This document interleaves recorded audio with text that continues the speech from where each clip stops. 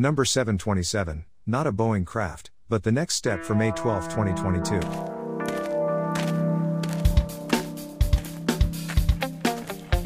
Hi there, this is Susie from In His Shoes Ministries.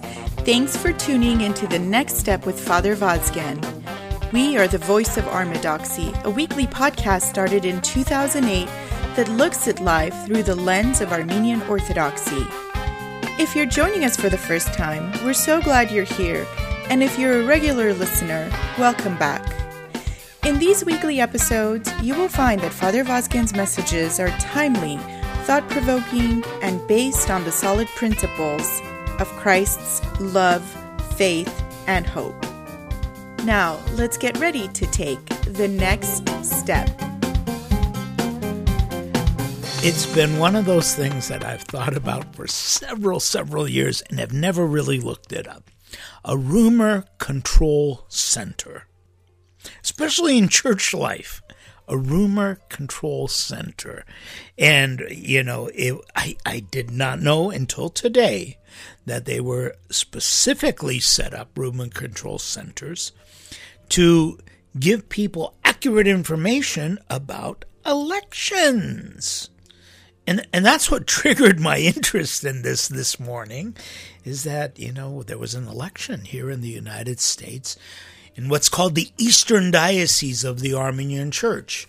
And this would be if you were to take North America and split it up, you'd have the Canadian Diocese. The oldest diocese, of course, is the Eastern Diocese from the 19th century.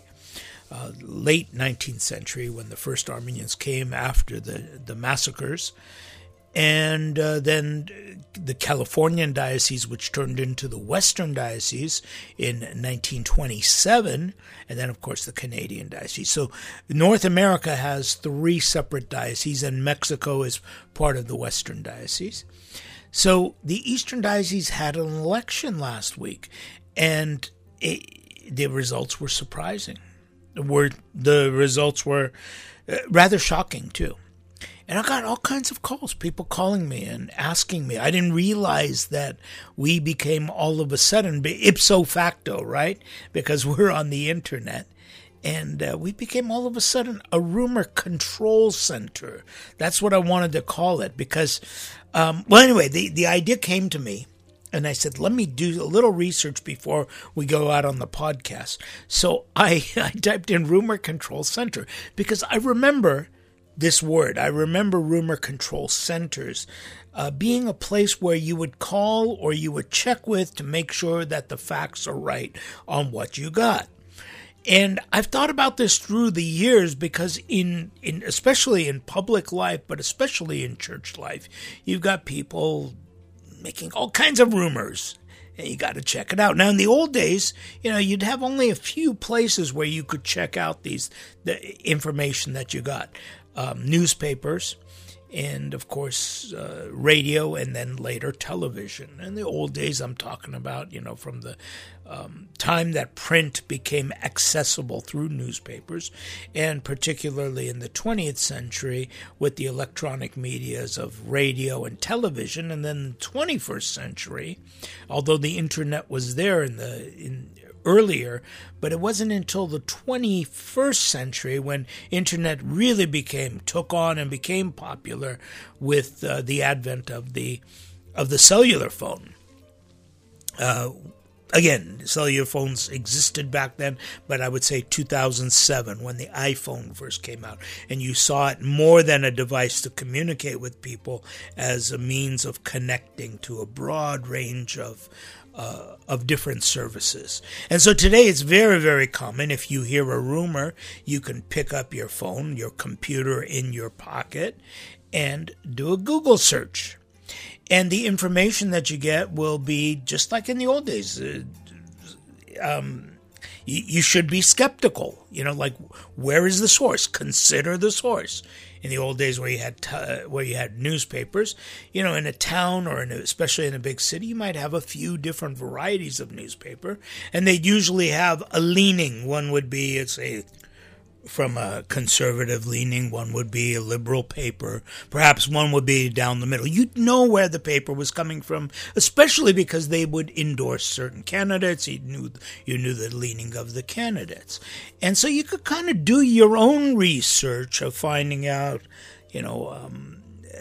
considering the source. Where is the source? I've thrown that out many times, that if you were to read a story that said that, some men bit into a McDonald's hamburger and found, let's say, a rat or something, excuse me, but you would probably say, oh, I will never eat there again, until you find out that that article was sponsored by the good folks at Jack in the Box or Carl's Jr., and then you'd say, well, wait a minute. I should suspect that perhaps that's not the full truth and nothing but the truth. And so in days past, you would be your own rumor control center. Today, with the internet, you have a wide variety of different places to check. However, these would be, say, on the big stories, like, let's say, for instance, today, we the biggest story right now, Russian invasion of Ukraine, and you'd have information coming to you from all different sources, including Russian sources. Like, you should know what the Russian angle is. As tainted as you may think it is, you should know it to put your thoughts together. I mean, I'm using this, please understand, I'm using this as just an example. I mean, I think most people understand a lot more than needing to really go into it. You see many things that are out on the stage, but I'm using it as an example. How do you control rumors? And so early on in the game, when I first got into the church, I used to think about this quite often, that there are so many different rumors that fly out about this event, that event in the church, this person in the church, what happened to this priest, where is he now, what's going on? And I thought, wow, wouldn't that be cool if we had a rumor control center? In other words, you want to know what happened in a particular parish, in the church, with a priest, call up the rumor control center. Say, I heard this, and they would correct it. Anyway, I had heard this term, rumor control center, never realizing that it had to do with elections until this morning. So in preparation for today's show, I Googled rumor control center. And what's the first thing that comes up? Rumor control page startup guide. Wow. In other words, set up your own rumor control center. Now listen what it says. This document was created as part of the Election Infrastructure Government Coordinating Council and Subsector Coordinating Council's Joint Disinformation Working Group. Wow, there's a mouthful, right? This document is intended to be used by state, local, tribal, and territorial election officials and industry partners as part of a large dis, and malinformation response strategy. I'm laughing because they actually have the initials spelled out. It's MDM. MDM stands for dis, and malinformation. Wow. Okay, don't forget that. MDM. These are big things. Okay, so I'm looking at this. It says misinformation, disinformation, and malinformation, MDM, can present risks to the election infrastructure community, its owners and operators, and the public. MDM can spread quickly, causing rumors to undermine facts. And it tells you a few, well, let's define them. Let me say, misinformation is false, but not created or shared with the intention of causing harm. This would be, I would think, like when Truman won the election. This is right after World War II. President Truman was elected officially. He had taken over presidency when Franklin Roosevelt had passed in office. So his first election, he ran against a gentleman named Thomas Dewey. And everybody had predicted that Dewey would win. So there's a very famous picture of President Truman holding a newspaper in his hands saying Dewey wins. Now, this wasn't their intention, except that it wasn't the intention of the newspaper was not to cause misinformation. Rather, they had a deadline. They figured out that, okay, Dewey's going to win. So they went ahead and they predicted Dewey wins, and they made it a headline. And I guess not only Truman, but a lot of people, including up until today, get a good chuckle out of that, to look at President Truman holding up this newspaper proclaiming his defeat by another candidate. Now, this would say, I would say this is what misinformation is. It's not intended. It's just the newspaper went out and said, okay, well, we've done the figuring, and this is what it looks like, that Dewey's going to win. But in the end, they were wrong, okay? The second one is disinformation. Now, this is deliberately created to mislead, harm, or manipulate a person, a social group, or organization and country. And this is really the worst one, I think, out of all of them. Because it shows intention. There are people out there who are trying to do what is wrong. And this takes a while for us to really accept, because if you're like me, you kind of want to believe in the goodness of people's nature. And I know that this is a big controversial idea. Are people born good or are they bad? I believe everyone is born good, and I believe that along the way you lose it. But human nature is good, and if it weren't, I think that we have just too many things that that are dependent upon that good. I mean, I think a lot of it falls apart if you start believing that human nature is bad in itself. So this is pointing to people. Disinformation is, in other words, I know it's wrong, but I'm going to share it with you anyway. And this we're seeing a lot, especially here in the United States, especially after the last election. Now, the last one is malinformation, is based on fact, but used out of context to mislead, harm, or manipulate. This is dangerous too, because of course we're talking about intent.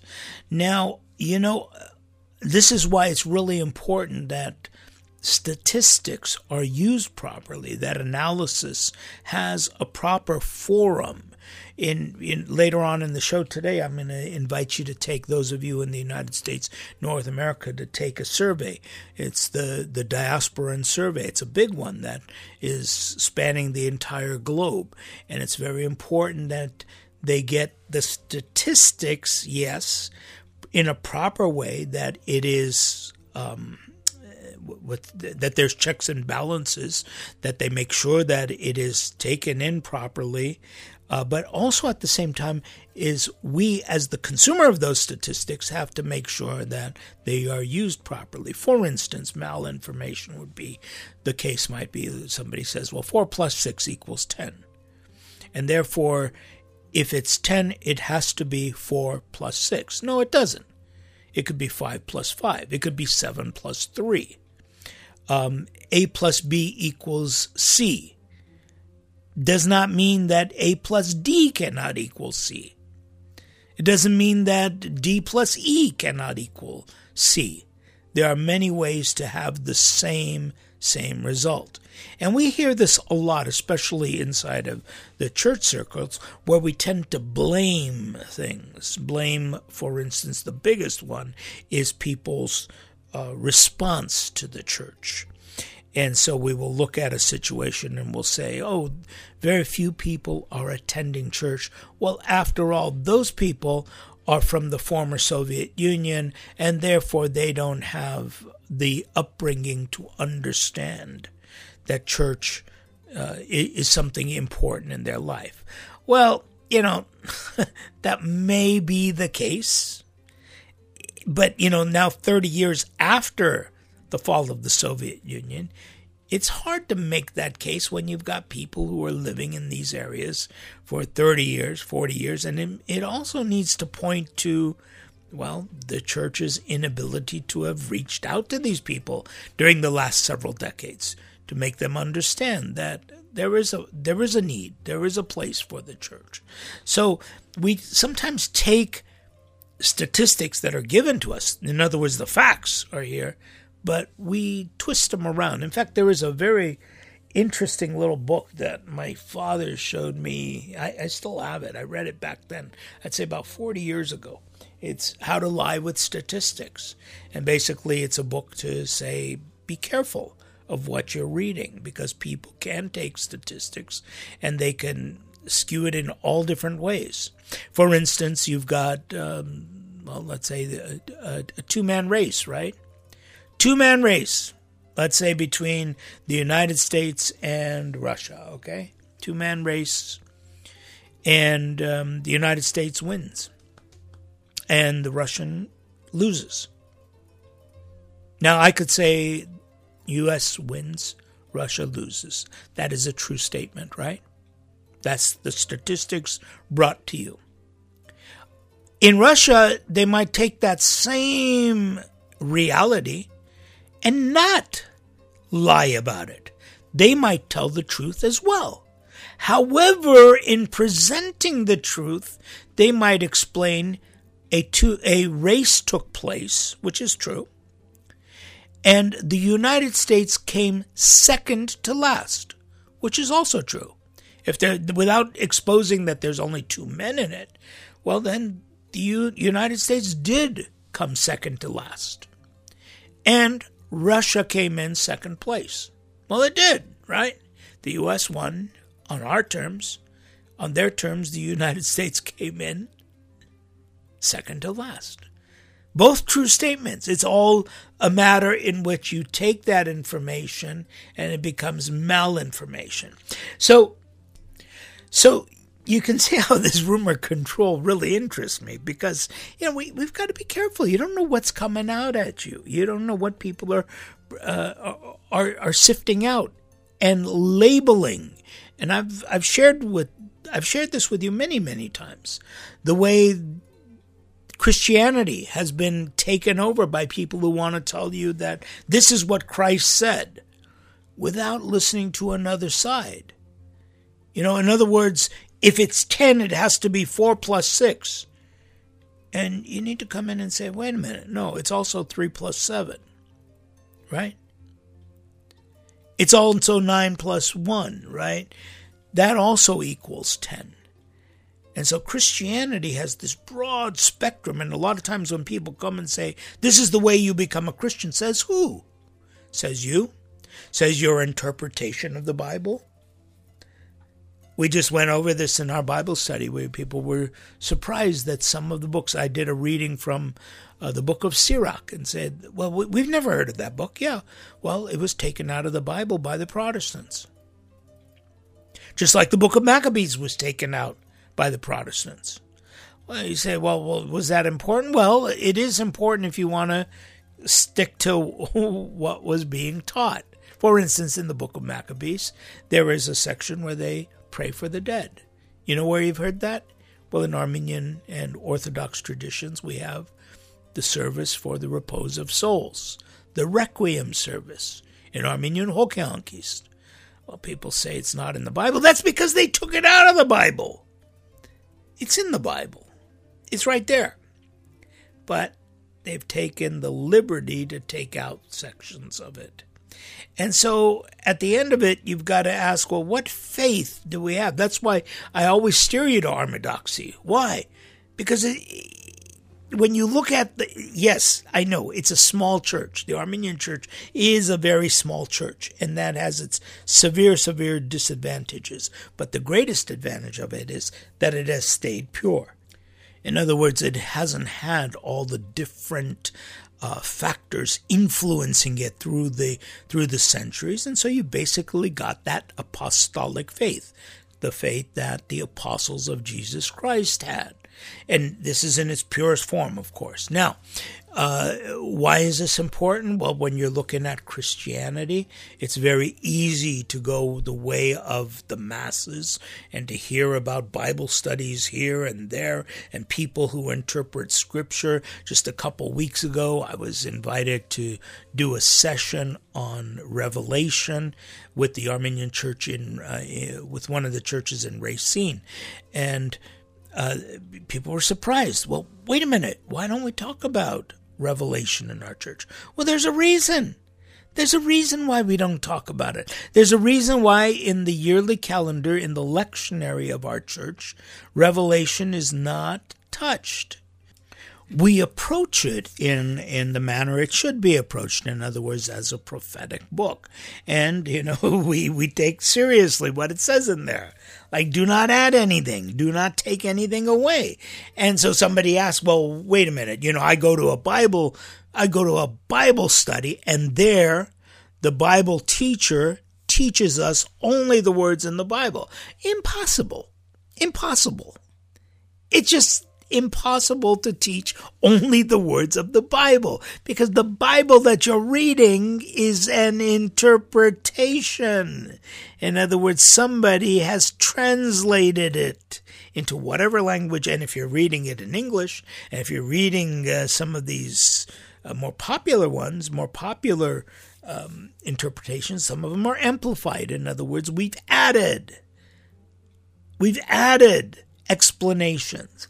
So no, there is no such thing as non-interpretation. And it's a big problem. It's a big problem because when anybody could get up and interpret the way they want to, you're going to run into you're going to run into what Protestantism is today. In other words, I think I'll find the exact statistic while we do this song. I think it's something like 20,000 different variants of Protestantism, whatever it is. Let's say it's 10. It's not. It's like in the thousands. But it's too many. What is the pure teaching? That's what we want. So, with that in mind, I investigated rumor control.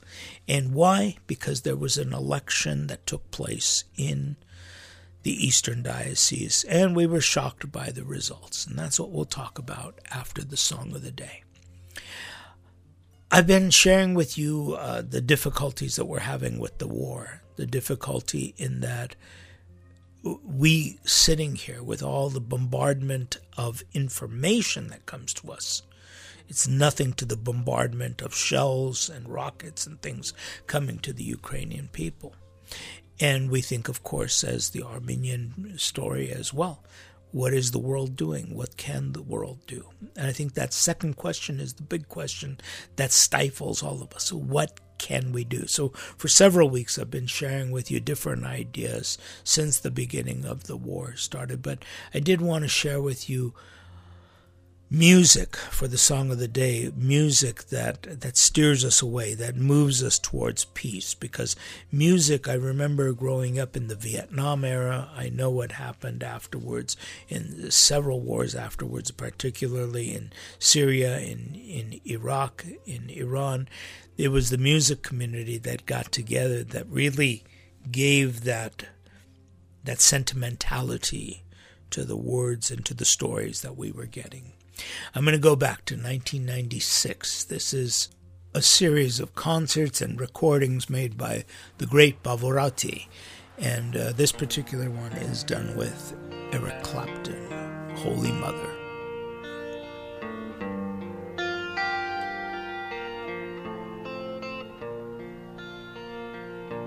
Holy Mother, where are you tonight? I feel broken in two. I've seen the stars fall from the sky. Holy Mother, can't keep from crying. Oh, I need your help this time.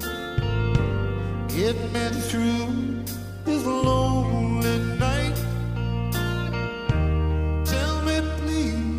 Which way to turn to find myself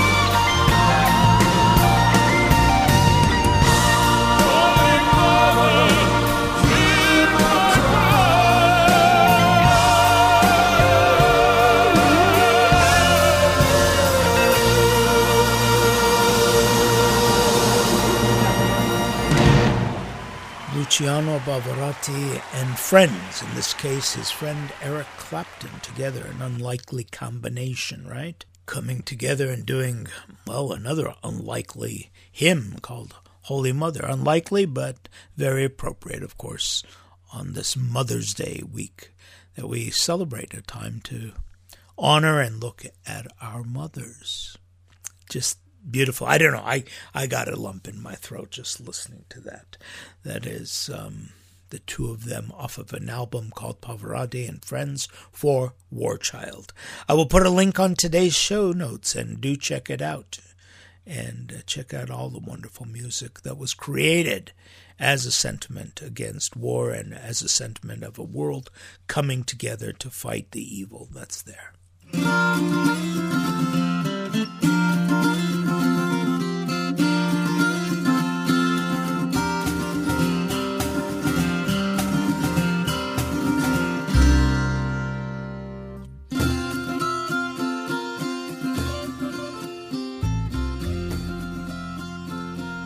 Okay, I've got figures from anywhere from 22,000 to 51,000 different denominations among Protestants.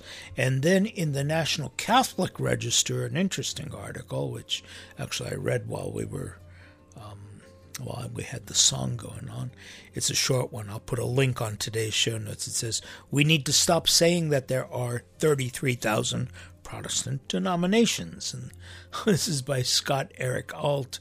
It's part of his blog. 2016 is the date on it. Anyway, I'll let you decide. I'm telling you that whatever it is, anything more than one is going to say, well, where is the unity of the Christian church? How do you find that Christian message? But that's not what our show is about today. Today we are talking about rumors and how they are spread, and in particular to elections. So what happened last week, there was an assembly of the Eastern Diocese, as there was an assembly of the Western Diocese. I belong to the Western Diocese, and these are not politically opposing forces. These are just basic geography. In other words, in geographical areas, you have a bishop who tends to a diocese, and as the geography widens, there's less chance that the bishop could get out to all of the parishes, and so new dioceses are formed. Inside of Armenia proper, I believe there are 10 dioceses that operate within that country. Here in the United States, there are 2 dioceses, the Western Diocese and the Eastern Diocese. And as the population moved from the east to west, we see that in 1927, the Western was established as a Californian diocese, and the older diocese, Eastern, was in the 1890s. I think 1897 was the year. So well over 120 years old, 125 years, I guess, yeah, that the Eastern Diocese has been around. And they did something phenomenal. Back in 2018, they elected just the most intelligent, intellectual visionary for the Armenian Church, in the person of Bishop Daniel Fendikian. And he was a priest, a monk of the Armenian Church, and because he was elected to the primacy, to the primate position, he was consecrated a bishop in 2019. And if my calculations are correct, it is today, to the day, it was May 12th in 2019, that on the feast, again, I'm going to look this up, and you'll have it in your show notes, but I think it was on the Feast of Pentecost that Bishop Daniel was consecrated a bishop. And this is because he was elected by the people. And this has to do with what we call the bylaws, or the rules and regulations, or in older terms, in the canons, right? Every church has a way that it operates. We in the apostolic tradition have the canons of the church, and bishops are in charge of geographic areas. When I have talked in the past about the uncanonical situation that takes place right now is that you have geographies where you have more than one bishop. And so when you have more than one bishop who is running a geography, say in the Western United States, Eastern United States, whether you call it diocese or prelacy, it is wrong. There can only be one bishop. And actually, if you want to push it even further, if we are one church, there should be only one bishop, right?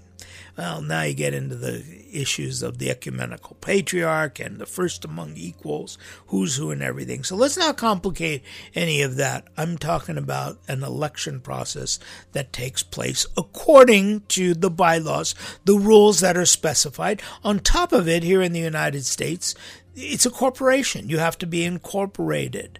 And I know, people, the purists, church can't be a business. No, I'm sorry, it is. It is a business. This doesn't mean that our sights are on making a profit. Usually that's what people understand as being a business. I'm running a business and I'm successful because I made a profit this week. But this is a business in the sense that it is organized. It has a structure to it. And it has a means by which it elects its officials. It has a means by which it operates. And therefore, it's called a business. And we have a certain license that is given to us by the government to operate it as such. Okay, so the church has its bylaws, its corporate bylaws, and in there, in the Eastern Diocese, it says that every 4 years there will be an election for the primate. Now, that's just the rules of it. Here in my Western Diocese, we have another set of bylaws. Doesn't mean that one is more effective or less effective than the other. It's just the way that it has been set up. Through the years, these bylaws get amended, and this is the way it is. Here in the Western Diocese, a term for the primate is not 4 years, but 7 years. And on the 6th year, there is a vote of confidence that is given to the primate. If the primate receives the vote of confidence, he serves the full 7 years. And there is no election on the 7th year. If he doesn't receive the vote of confidence, then the following year, on the 7th year, there is an election. So it's just the way that it's structured, the way that it is put together. And so what happened last weekend, there was an election for the primate of the Eastern Diocese, and then the incumbent, Bishop Daniel Findikian, was not reelected. Rather, a priest, Father Mesrob Barsamian, was elected as the primate. And that's how simple it is. That's how simple it is. People were calling me and expressing. Now, you can express sadness. You could express shock, as I did. I expressed shock. I expressed my sorrow. Because here was a brilliant, brilliant bishop of our church. And also he had the foresight and the ability to see beyond the current circumstances. In fact, I've spoken several times, including last week, about a new publication that he put out, Building Up the Body of Christ, talking about Christ-centeredness as a church. Any different than what we talk about here, right? So do you understand why I'm sad that today he is no longer the primate of that Eastern Diocese, a very important diocese, a very important force, especially here in North America. And so let me just say it. People were calling me. People were writing to me. I got a lot of emails, a lot of little notes. Like, what's going on? Is this? No, nothing's going on. The diocese has its rules, and that's how things spinned out. Now, I think a lot of times we in the church want to believe that everything is forever and nothing is forever. What's the song? It says, nothing's forever but the earth and sky. That's so true in many ways, right? We all come and we go. I shared with you last week a picture that came from 1927. And if you look through that, the hundreds of faces of those immigrants who just came over after the genocide, the Armenian genocide, you look over the faces and you try to find somebody that you know. It's impossible. Because if somebody's in that picture, 1927, it would mean that they are today 120, 130 years old. So very impossible that you would recognize somebody who was just 100 years ago existed. I know. We wanna last forever, but really think about it. Now, no, this is not to depress you right now. I'm not here to depress you, but we're talking about that election. Yes, it took place because those are the rules governing the church organization, the church institution, right? Okay. Now, what you feel towards it, like for me, I said I am sad. I'm disappointed. I was shocked when I heard the news. Not because the person who won is somebody shouldn't be there. No, that's not why. But when you think about, here is a brilliant, brilliant bishop who was elected and really didn't have an opportunity to serve. He was elected only 4 years ago. During that 4-year term, 2 of the years were lost to COVID, as anywhere else. So it's basically a 2-year term. And one of the years it took before he was able to become a bishop of the church. So there was a lot of difficulties. It would have been nice if the people saw a little farther than their noses and said, hey, let's vote for him. Now, do I have anything to say with it? No, I don't, because I am not a member of that particular diocese. I'm living here in California. I could tell you my opinion, which I did, but ultimately the people who vote are the people who are part of that diocese. Now, before you get all worked up and said, well, I live there and nobody asked me, yeah, relax. Chill pill time, okay? You have to be a member of a church. This is one of the biggest disappointments that people have. That they say, oh, I could have made a difference. I could have done that. Well, if you want to make a difference, the first thing is you need to be able to go to church on a regular basis. You need to be there Sunday mornings. You need to be a member of that church. You need to be a dues-paying, and therefore a dues-paying member has the right to vote. And it's called trickle up. Okay, from the membership, it trickles up all the way to who selects the bishop and ultimately who selects the Catholicos. It requires people to be active within the church. And it's exactly along the lines of what Jesus' statement was, where your treasure is, your heart will be also. People say, well, they charge you to be a member. Actually, it's such a minuscule amount. If I will go out on a limb and tell you that the average membership dues is $100 a year, which is 30 cents a day, and to be a member of the church. I mean, where your treasure is, your heart will be also. I hate to think that that's our treasure, that 30 cents a day. And you know what? That's what it takes to become a member that votes. Rules, regulations. And it's no different than the way we elect people here in the United States of America. Just because you live in the United States of America doesn't give you the right to vote. Even if you're born here, you do not have the right to vote until you go and you register. You need to register. You need to say, I want to participate. And that's what that membership is in our church. People talk big about, well, this is what the church should do. Fine. Instead of talking about it, as the saying goes, put your money where your mouth is and get involved and be in the membership. Now, that being said, get used to the idea that it's not going to happen overnight. You need to become a member. You need to establish yourself. You need to get the votes. It's a very democratic process that takes place inside of it. And unfortunately, in that democracy, we sometimes find results that we're not happy with. People asked me also, this is where we get to the rumor control. Well, what happened and what will happen to Bishop Daniel. Actually, he'll continue as a bishop of the church. He'll continue to inspire people. He will be a living legend in many ways, because he is somebody who's put out so much and put out a direction for the church that anybody really building up the body of Christ can take it and use it as a game plan to build up the church. It's fantastic. In the short time that he was the primate, he has done so much by really bringing about a change that is long overdue and necessary. And I'm talking about that as a clergyman working all of my life here in the United States of America. So that's by way of the rumor control. Take a chill pill. It is legal. It does happen.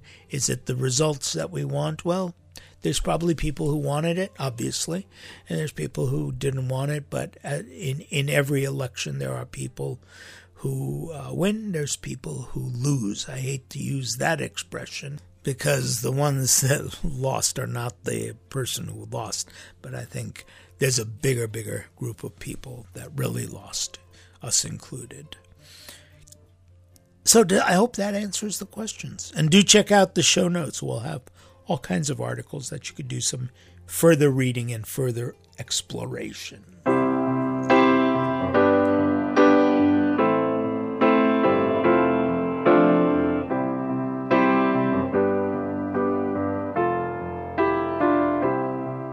When I find myself in times of trouble, Mother Mary comes to me, speaking words of wisdom, let it be. And in my hour of darkness, Mother's Day, we had a chance to celebrate that this past weekend. It is really a celebration. It's one of my favorite, I'm sure, for many, many people, because what else is more pure than mother's love? And I'll put a link on today's show notes so you can check out my sermon from Sunday, because what I did is I used a poem by Avediki Sahagyan, a great Armenian writer from the 19th and 20th century, early part of the 20th century. And he wrote about the mother's heart. And I liken this to our Armenian church, that is the mother that takes us back no matter what, is always vigilantly waiting for our return home. And what I want to do right now is I took the liberty of translating it, and I don't know what, I'm not very happy with it, but I did want to have a translation of this Mother's Heart poem by Avediki Sahagyan. It's actually an old Armenian folk tale that he has put down to poetry and has done it so beautifully that I could tell you every time I've recited it, there's not a dry eye in the house, because it really captures the sentiments of what a mother is. So let me share with you my rendition, an English translation, The Mother's Heart. There is a tale from days of old about a boy, one of a mother who loved a girl. The girl said, "You do not and cannot love me. If so, go bring your mother's heart." The boy, lost and head bent, walked a bit, cried, and came back to the girl. When she saw him furiously, "Do not show yourself at my door," she said, "until you bring her heart." The boy went, hunted a goat up in the hills, took the heart and gave it to the girl. When she saw that, furiously, "Get lost from my sight, unless your true mother's heart you bring." The boy went, killed his mother, and while running, the heart in his hand, his foot slipped and fell down. And the heart of his mother, sad and tearfully, said, "My poor boy, is there anywhere that you are hurt?" I don't know if it has the same effect in Armenian. I just love this story. My mom used to tell us this story when we were kids. And Avediki Sahagyan, I think, just is so... The poetic way in which he brings it. And what I tried to do is actually translate that poem. And I hope it had its effect on you. It was that final love of a mother, that even if you betray her, even if you kill her, she's your mother and she cares about you. And I think about that often, and that's why I'm putting my sermon online. I want you to just check it out. It's in Armenian, but in brief, it's basically saying that, we all have lovers, and we play with those lovers in the sense that we go to other religions, we try other churches, we try other faiths, we like other exploration, and in the end, if anything ever happens to us, it's our church, the mother of us all, that so open-handedly will take us and is always worried about us. And as a priest, I've seen this throughout my 40-year career as a priest.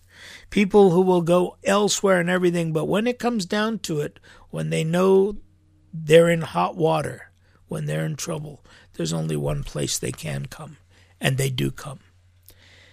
And what I'm sharing with you today is don't wait till you're in hot water. Don't wait, but come to the Armenian Church. That was the message I gave Sunday. All right, there's the pianist. And here's Susie.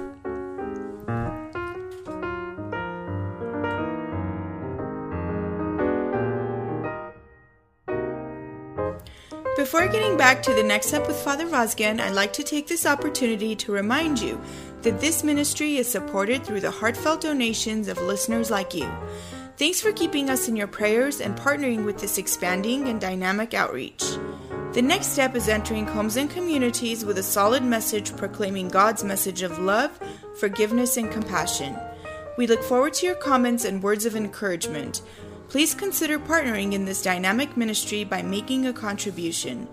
By pressing on the donate button on our website, you can set up automatic donations, either weekly, monthly, or annually.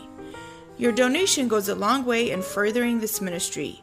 Even more, tell your friends and family by sharing the Next Step link or website with them. We're on iTunes and Blueberry as well as Facebook and Twitter. We are excited about this ministry and invite you to share in our enthusiasm. This is Susie wishing you all of God's blessings in your life. We now return to the next step with Father Vazgen. Well, thank you, Susie, and thank you, all of you, for all of the wonderful prayers, sentiments, letters, emails. I don't get letters, no, emails and texts that you all send me. And especially this week with so much concern about what is happening here in America. And I hope I was able to explain some of the nuances of the electoral process for primate here today. Thank you very much, and especially those prayers, because they really sustain us. They get us from week to week. I do feel them, and I thank you for having that trust in me. Even that trust that you would even reach out to me to clarify, to rid a rumor that you've heard here or there. Listen, I want to just steer your attention to the Armenian Diaspora Survey. And there's a link on today's show notes, and just easily you could put in ArmenianDiasporaSurvey.com, and you will be led to the page. It's a very easy survey to take. I highly encourage that you tell your friends, tell every family member to fill out a survey. Now, it is open for the United States and Canada, Ontario and Canada. And from what I understand, it is defined by geography, because in other parts of the world it has already taken place, and still in other parts of the world it will continue to take place.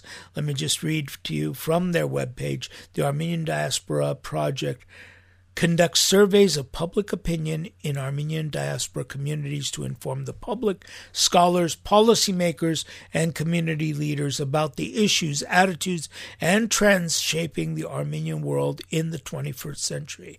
Led by a team of academics, researchers, and experts, the Armenian Diaspora Survey aims to provide a snapshot of the contemporary diaspora. The project fills a critical gap in the knowledge of the diaspora and provides evidence-based understanding of the multi-layered and diverse aspects of diasporic life. This is funded, of course, by the Kalus Gulbenkian Foundation and carried out under the auspices of the Armenian Institute in London. So please go to this website and fill it out. And you can read more about it. You could even see some of the information, what news has come out, what some of the surveys have been. There's a nice little video on there, gives more information. And like I said, I have taken the survey. It is very simple one in terms of time and in structure. You'll be racing through it. This survey has taken place in Marseille, Cairo, Boston, Romania, Lebanon, Canada, and Argentina in the past, and now is open for the United States and Canada. So please check out the show notes. Well, that does it for today's show. I hope you enjoyed it as much as we enjoyed producing it for you. Please get on board on the mothership, inhisshoes.org. Lots of things are happening, and of course we're on all the socials at In His Shoes and at epostle.net. epostle.net.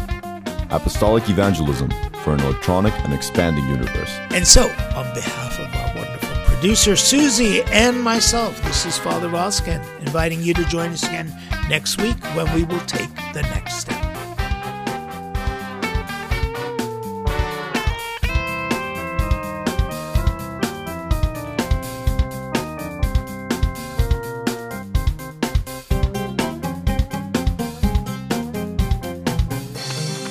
And now here's the fine print. The information and comments presented within this podcast and our website do not necessarily represent the views of the Armenian Church hierarchy, but are presented as a challenge to define the dynamics of Armenian Orthodoxy in all aspects of life. Listening to these shows is habit-forming. Addictive behavior associated with the next step is rarely, if ever, remedied. Rather, the next step is known to relieve and cure common cases of narrow-mindedness, prejudice, numbskulledness, and glaucoma in patients over the age of 20. Results may vary depending on credit rating. Findings are based on double-blind studies conducted in Istanbul and Jerusalem.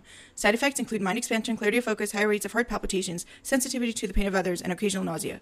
The management and production crew of epostle.net take full responsibility for changes you will experience. Not valid with any other offer. I forgot to ask you if you're seeing the same sky as we are. Bye.